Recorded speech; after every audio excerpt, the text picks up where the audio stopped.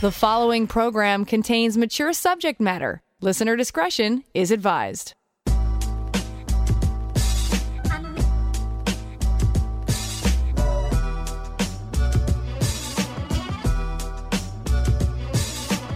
Turn us on, and the satisfaction's guaranteed. Frank discussion with passion on CJAD 800. Welcome to the Friday edition of Passion, where I will share some news stories with you and news studies and whatever else comes up. Coming up, I want to talk about cannabis users, a new study that showed a link between cannabis use and erectile dysfunction. We'll also talk about whether it's realistic to expect people not to hook up during the pandemic. And also, Quebec is abolishing time limits on sexual assault lawsuits. And what will that mean? But first, let's take a look at the inbox. Make a connection anytime at 514-800. You can also email me to Laurie at drlaurie.com. So if you want to talk, if you want to text in how you're feeling, I want to keep this open to whatever you want to talk about. And I know we've been talking a lot about the difficulties we've all been experiencing and the frustrations and everything else. And I don't know if anybody else is having allergy reactions right now, but it puts me in a panic every time my nose gets stuffed up. So every time my throat tickles, my nose gets stuffed up, I'm like, oh no, is this it? I don't know if anybody else is going through that, but I am. So forgive me if I may sound a little nasally tonight. 514-800 to text in. So somebody had texted in yesterday, and I said I would look into it a little further. If you have two 14-year-olds that have sex with each other voluntarily, is that considered illegal? So the age of sexual consent in this country is 16 years old. That doesn't mean that you cannot have sex if you're under 16. So a 14-year-old can have sex. A 14-year-old can have sex. A 15-year-old can have sex. Ask me if that's a great idea. I'll tell you, not really, because of the consequences and everything else. But the but is, as long as the partner they're having sex with is less than 5 years older and is not in a position of trust, authority, or dependency. In other words, if you're 14 and your 17-year-old babysitter wants to have sex with you, that would be illegal because that person is in a relationship of trust or dependency. So that's where because the whole point about putting these laws is to prevent exploitation of children. So that's where that is. So that's the answer to that. Now, I need somebody who's really good at math for this next question, because I am not. I'm the worst at math. If you're good at math, figure this one out. How many children can a woman actually have throughout the entire course of her productive or reproductive life if she were to get pregnant every 9 months? Go. Just go. I want you to figure it out for me, okay? So we're probably talking from a reproductive life really would start around 14, 15 years old.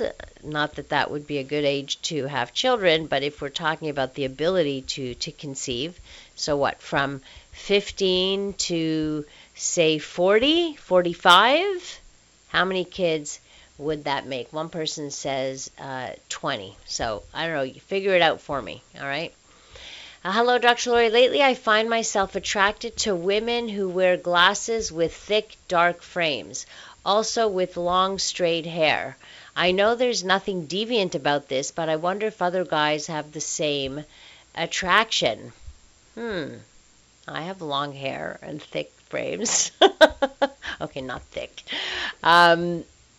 It's a preference. You're talking about people who attract you, right? So if a woman says, I like bald guys who are 6 feet tall, who are muscular or whatever. It is a preference regardless, right? So it's not a fetish. It's simply an attraction, and of course there's nothing wrong with that. There's nothing deviant about that. And you want to know if other people feel the same way? I'm sure there are plenty of men who will tell you the same thing. But think about what it is. What does that represent to you? Like that kind of a woman, does that say something to you about the kind of woman she is? That particular look, it's like the librarian look or the whatever else. Anybody do the math yet? Just Drew, who's our Google guy, said the record number of children has been 27. But that also, there are people who have multiple births, right? A couple of sets of twins in there, triplets, what have you. So I suppose the number can be pretty high. Carlos says 41. That would be 40. Doesn't mean that that question was not, has this happened? It's more about what would, right? If she could, and if she did get pregnant every 9 months, how many kids? 41. I cannot imagine 41 pregnancies. Someone else says 31. So your math, I don't know. About 40 children if you get pregnant from 14 to 45. So Carlos and this one, so around the 40 mark. Interesting. That's an interesting question. Coming up, by the way, at some point we're going to hear a song performed by Penny, who sent it in to John Paul for his Nightside Idol, of which I have been judging for the last 14 weeks, and some incredible talent. But this one seems to be more fitting for Passion. He didn't have time to play it, so I think we're going to play it on the program that's coming up at some point. Right now, 514-800 if you have any question. Okay, another record, 69 with twins and stuff. So one mom had 69 children.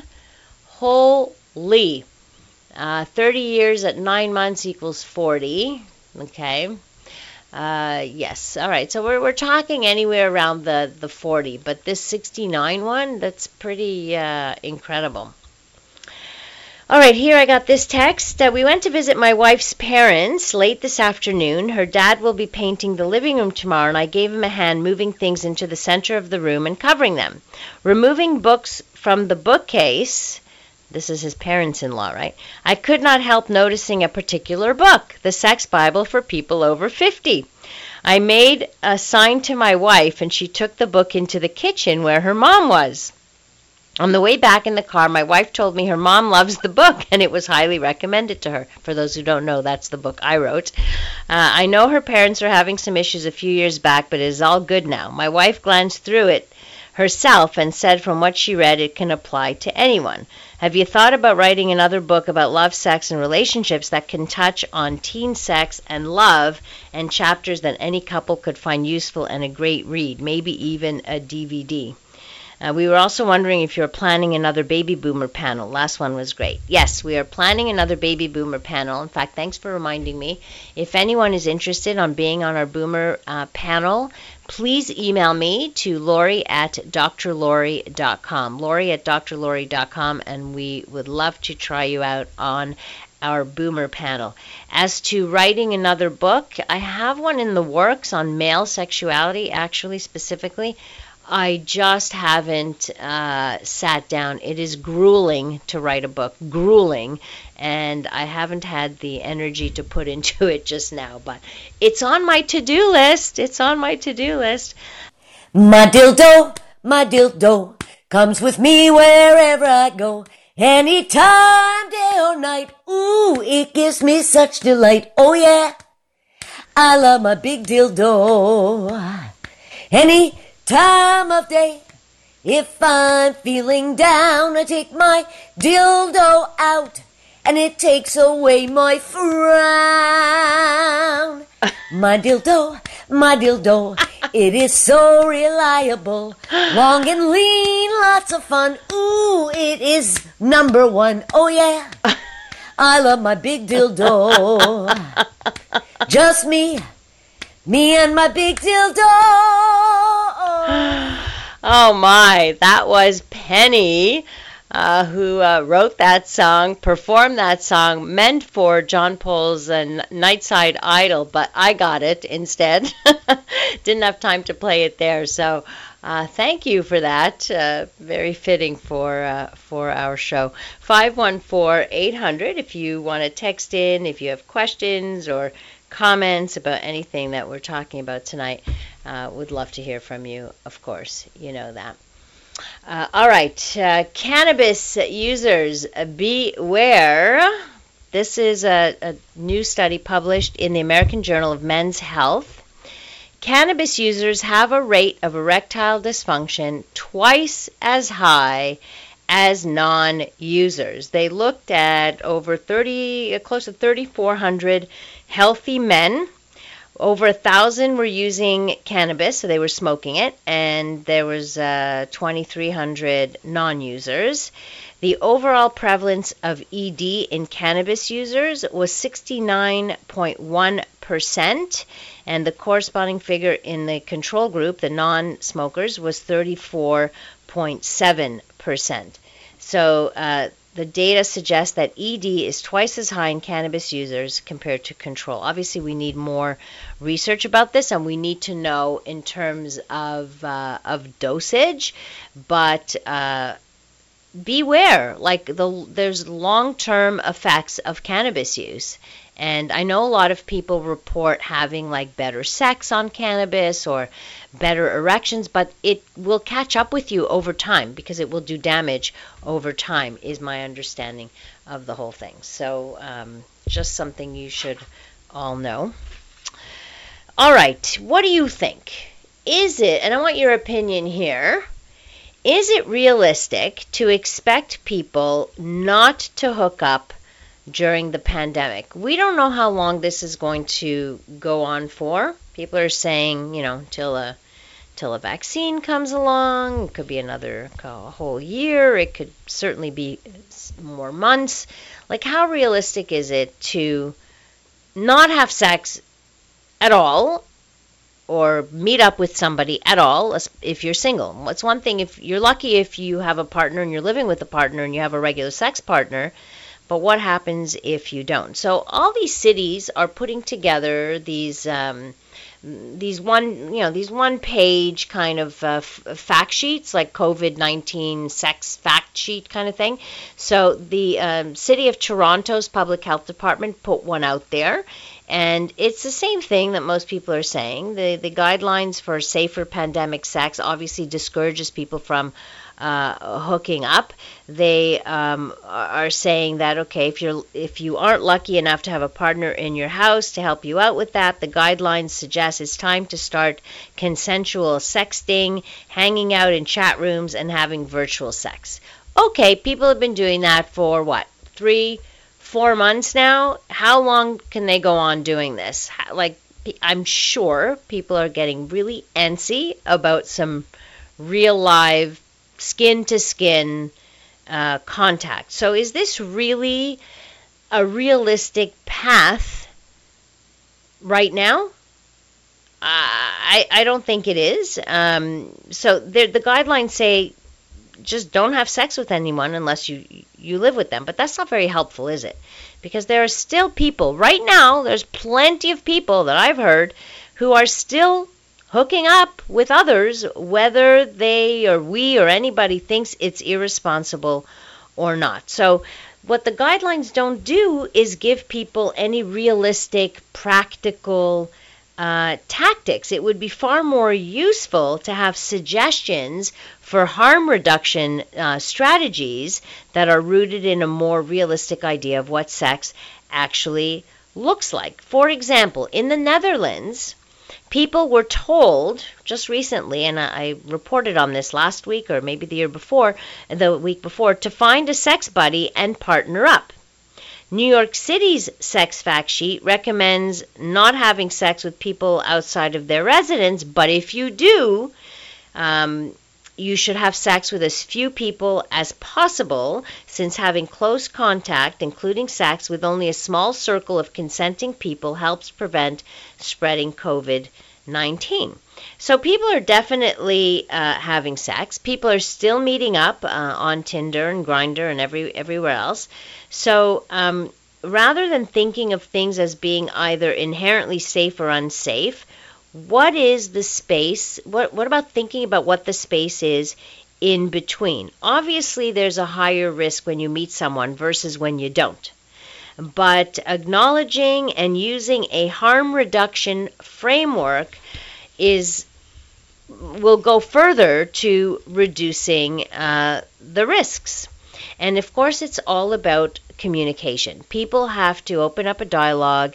And yes, you will have to talk about the number of partners they have had, other risk factors like how often are you out? Do you go to work? How much exposure are you potentially exposed to COVID-19 to people who may be symptomatic? Like, you want to find out. So it's a little bit like the safe sex talk when the AIDS crisis was around, where you would ask people about their sexual history, and you would want to. There was always a risk, which is why we never call it safe sex. We always call it safer sex, because nothing is 100% safe unless it's complete abstinence. And in this case, same thing. You won't catch anything if you stay completely alone and don't have sexual contact with anybody.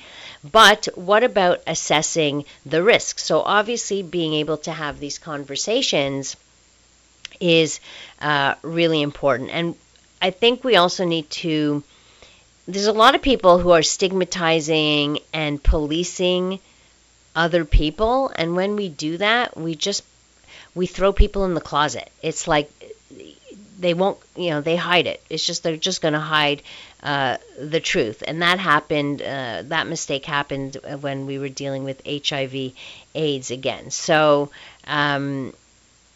we have to work on that. And it's interesting, this article says that the authorities in the United Kingdom, and I didn't know this, and maybe somebody can fact check this for me while we're here, the United Kingdom has criminalized the act of sex with anyone outside of your household. Like, if that's the case, that is disturbing. So Google guy, I'm putting this one on you.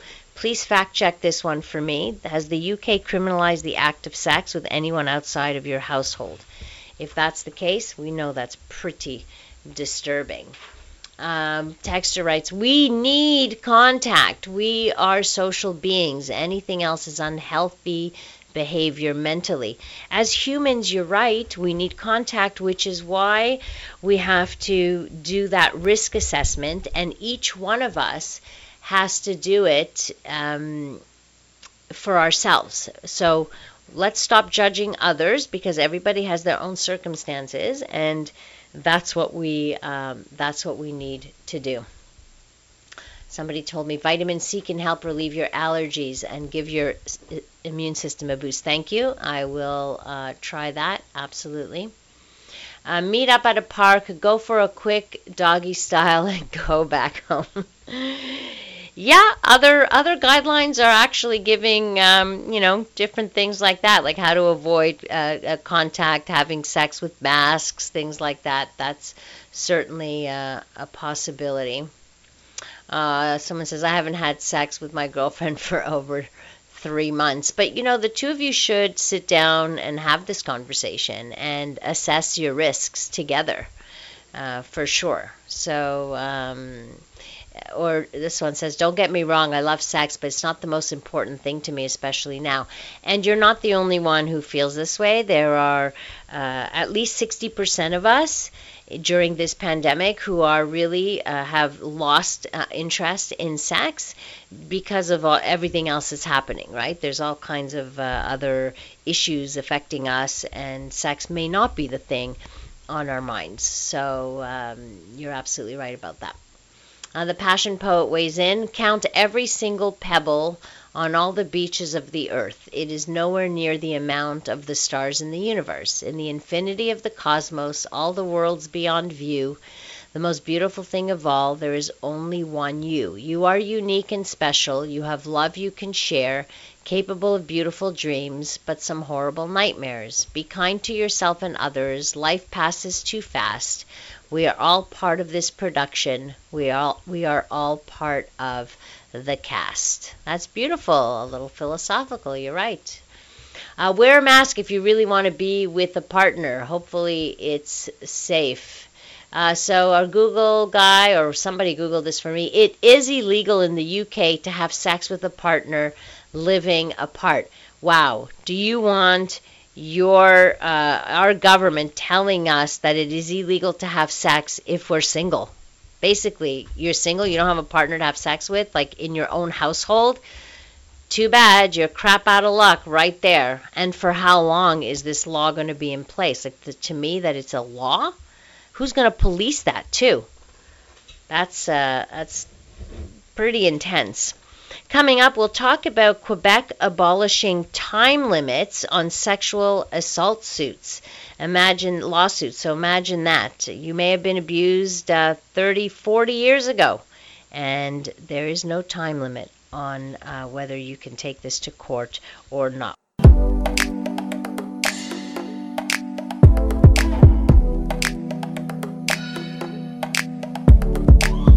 From the pleasure and the politics to the hang-ups and the heartbreak, you're listening to Passion, CJAD 800.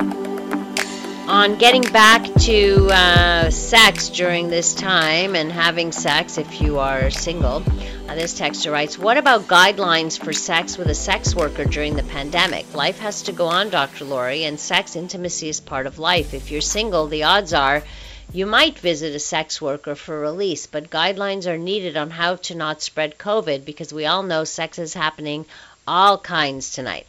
So first of all, you're going to have to find a sex worker who is doing sex work, because from a lot of people that I've been following and reading, they have taken their sex work online and not in real life. But let's just look at this.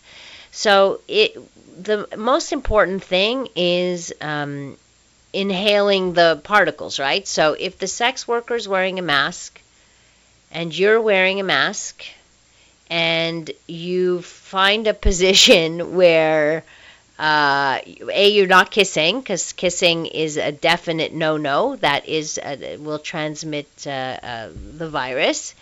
Maybe find a position where there's no heavy breathing on each other there. So those are the only precautions that I can think of realistically that we could take. And of course condoms, because you don't want to get an STD and then not be able to find treatment for it or go get tested or what have you. So all of that matters, of course. So those are the precautions to be taken for sex with anybody. If you want to do that, that's as safe as you can be. Does that mean it's a guarantee that you won't get anything? No, of course not. But there you have it. They did without sex during the wars, so masturbation will have to do for now. Yet I should add this, that nobody has ever died from lack of sex. Like, I should, that is true. I think it makes sex more exciting, just like when I was a teenager climbing through my girlfriend's window. Sure, it gets kind of people right back to basics in different ways. Someone's suggesting a glory hole or a hole in a curtain. Well, interestingly, I'm going to talk about that a little later, because New York City put out guidelines and they actually suggested a glory hole, exactly that. So, and for people who don't know what a glory hole is, it's basically a hole in a wall, and you stick your penis through that, and somebody on the other side is filleting you, basically, or masturbating you, or what have you. Masturbation will keep you COVID-19 free. That is quite true, and all the guidelines are recommending self-pleasuring. If it's not going to be cyber sex with somebody, then self-pleasuring is definitely at the top. And it's amazing how much we're hearing governments talking about masturbation now. It's like that would have never happened So it's certainly opening up the conversation. And just to confirm, it's true, sex with someone you don't live with is illegal in England. It is illegal to have sex with someone you do not live with. Let's talk about this. This was in the Montreal Gazette, an article by Jesse Faith. The Quebec government tabled legislation Thursday that will abolish time limits for lawsuits in cases of sexual assault, a change victims and advocates have sought for years. Tabled by Quebec Justice Minister Sonia Lebel, the bill was applauded by all parties at the National Assembly and is expected to be quickly passed into law. The bill aims to amend Quebec Civil Code in order to abolish prescription periods or time limits in civil suits related to sexual assault, violence against children, and conjugal violence. The change would allow victims to sue for damages in civil court no matter how much time has passed. At the moment, the time limit is 30 years. They're extending that too. A child abuse survivor and longtime advocate for victims says it's a huge step forward and something that has been long overdue. Victims will finally have a level playing field in court. There is no statute of limitations in Quebec when it comes to sexual assault cases in criminal court. So we're talking civil court versus criminal court. Now they'll be the same. But Quebec and PEI are the only Canadian provinces that still have time limits for civil actions in matters of sexual assault. Before 2013, the limit was 3 years in Quebec.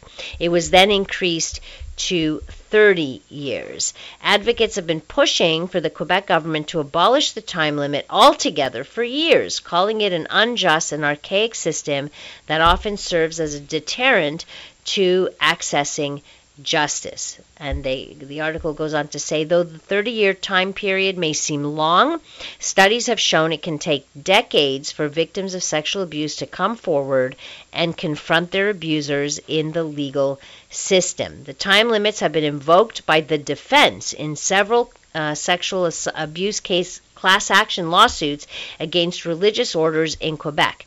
The victims in the cases are often older men finally coming forward about what happened to them as children decades later. Montreal lawyer Robert Kugler, who is representing hundreds of victims in class actions against different religious orders, called Thursday's bill extremely important and extremely welcomed. He says this new law will remove the primary ground of defense that religious orders and other organizations constantly invoke. The legislator is clearly indicating that it understands just how difficult it is for victims to come forward to seek justice for these terrible acts. So no more time limits, and anybody, in case this is you, anyone who had their case dismissed due to time limits of 3 years, starting from the moment the bill is passed, they can go back before the courts if they wish to. So this is very good news, and I can tell you categorically, as a therapist who has been working in this field for 30 years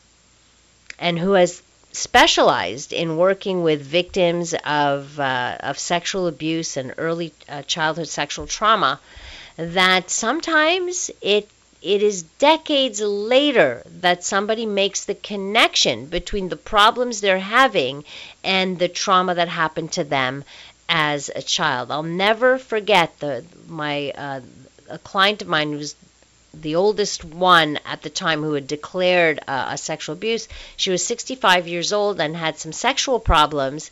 And then in doing her history, she started telling me about this sexual abuse that she had had as a child with a relative, but had never made the connection between her issues and her aversion to sex and all of that with that time. She thought, well, I'd forgotten about it. I'd put it out of my mind. I didn't think I'd carried it with me. I didn't think that was it. Never made the connection. But when we started to look at this, it was a trauma she had never dealt with, and it clearly had an impact even 55 years later, more than that, 60 years later. So in this case, she would have felt empowered, knowing that, hey, I can go back. I can do something about this, right?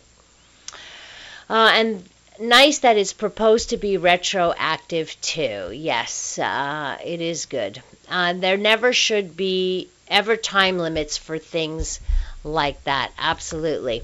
If the statute of limitation is now 30 years, why not extend it indefinitely? I think it's worthwhile. Well, that is exactly what they're proposing, that it will now be extended indefinitely. So even before it was 3 years, extended to 30, and now indefinitely. There is no just zero time limit. Another text wrote, all I can say is the Bill Cosby story killed me. Yeah, that was so disappointing and devastating to hear that, just for the victim's sake. I was just, right? Somebody who was an icon, who we all grew to love, and then we discover this. But hey, a lot of things happen behind closed doors.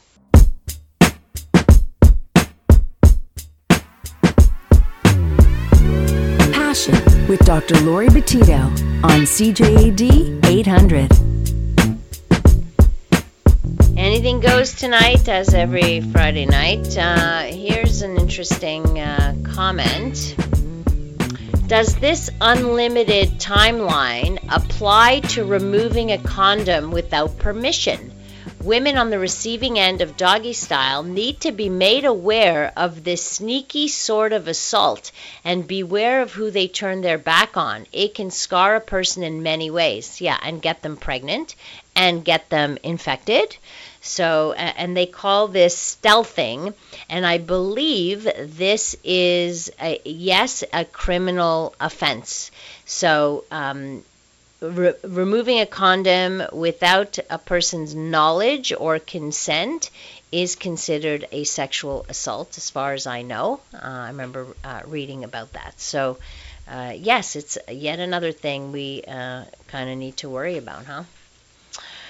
All right, let's talk about the New York City's health department. I think they pretty much went a little further than most other cities in terms of their recommendations and guidelines. They actually say the words, make it a little kinky, be creative with sexual positions and physical barriers like walls that allow sexual contact while preventing close face-to-face contact. Essentially,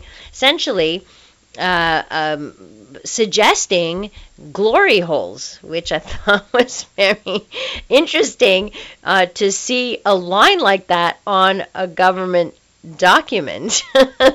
Of course, then they make other suggestions like, hey, wear a face covering or mask. Maybe it's your thing, maybe it's not. But during COVID-19, wearing a face covering that covers your nose and mouth is a good way to add a layer of protection during sex.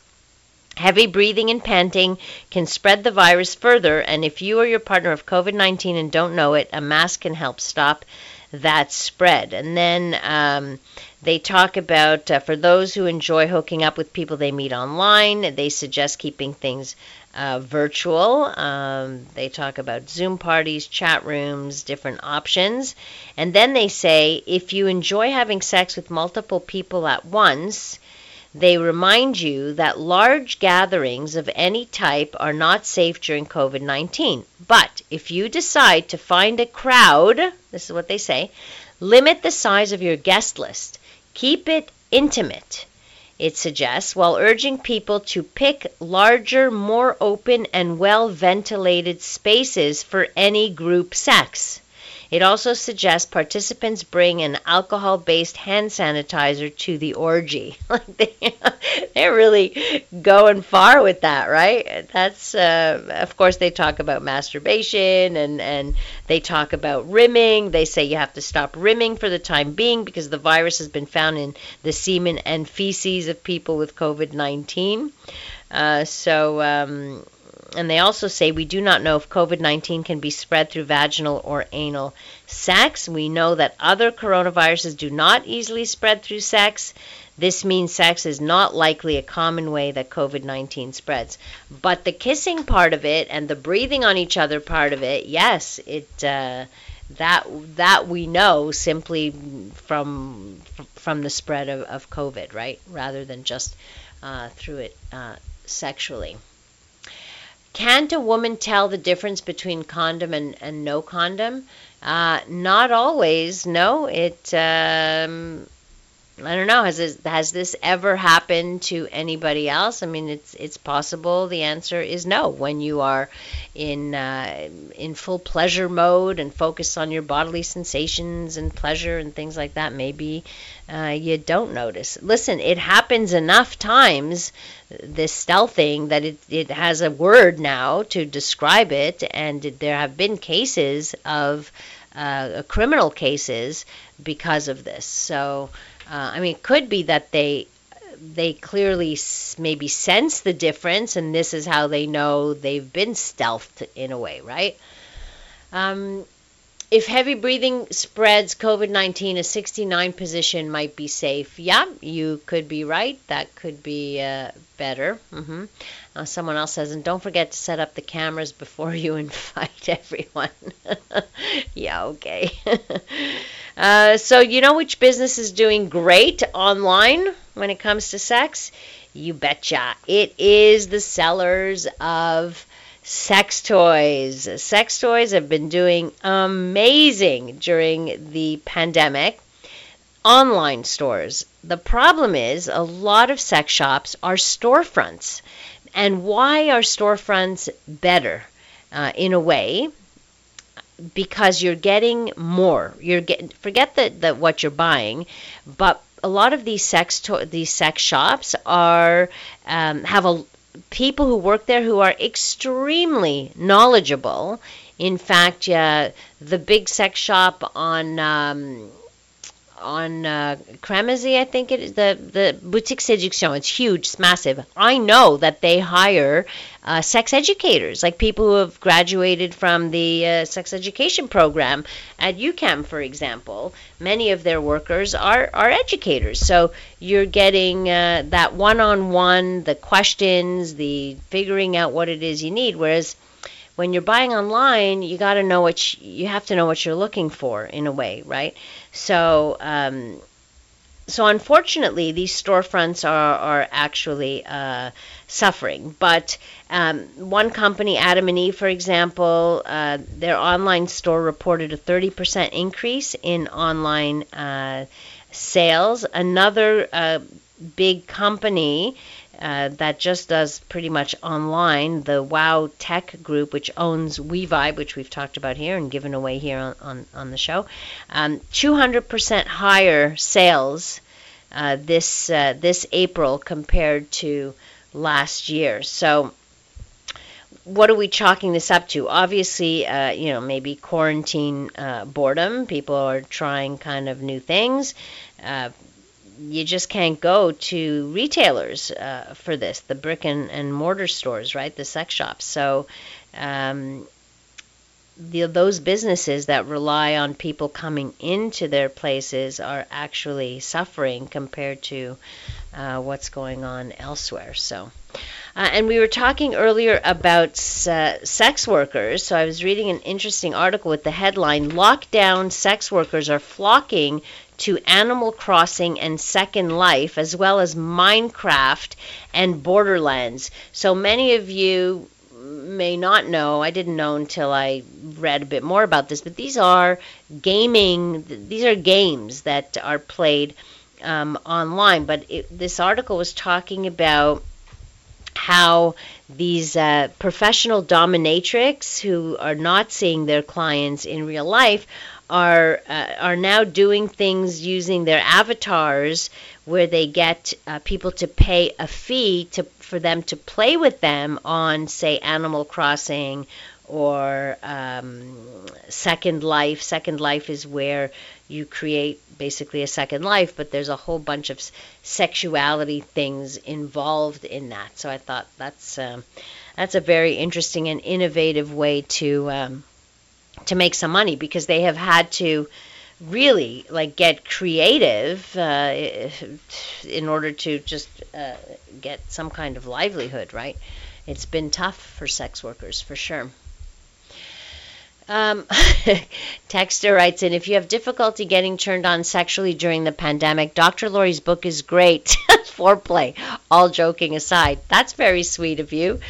It does have pictures, pretty erotic pictures in it as well. The Sex Bible for people over 50, if anybody's interested. Available on Amazon. Thank you for the plug, my friend.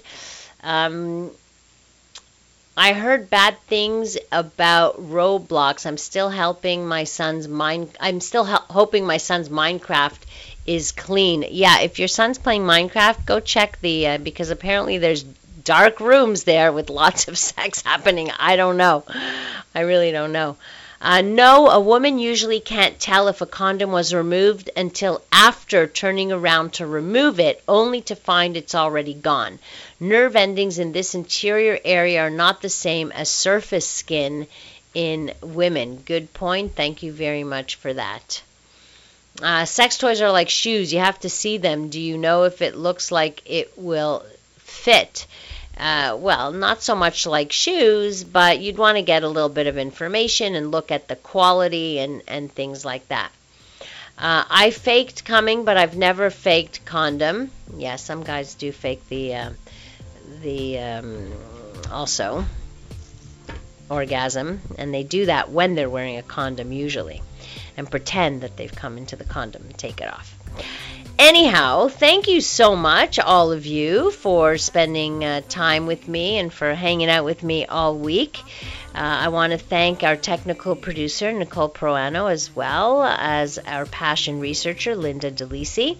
You can connect with me on social media at Dr. Laurie Betito. You can get in touch with me through my website, drlaurie.com, where you will find all kinds of information, including my TEDx talks, info about my book, and all of the past broadcasts of Passion. If you go onto the Passion Radio tab, you can catch up on some of our podcasts shows there. Coming up next here on CJAD, we bring you the CTV National News. Have a great rest of the evening, a fabulous weekend. Stay safe, and remember to live your life with passion.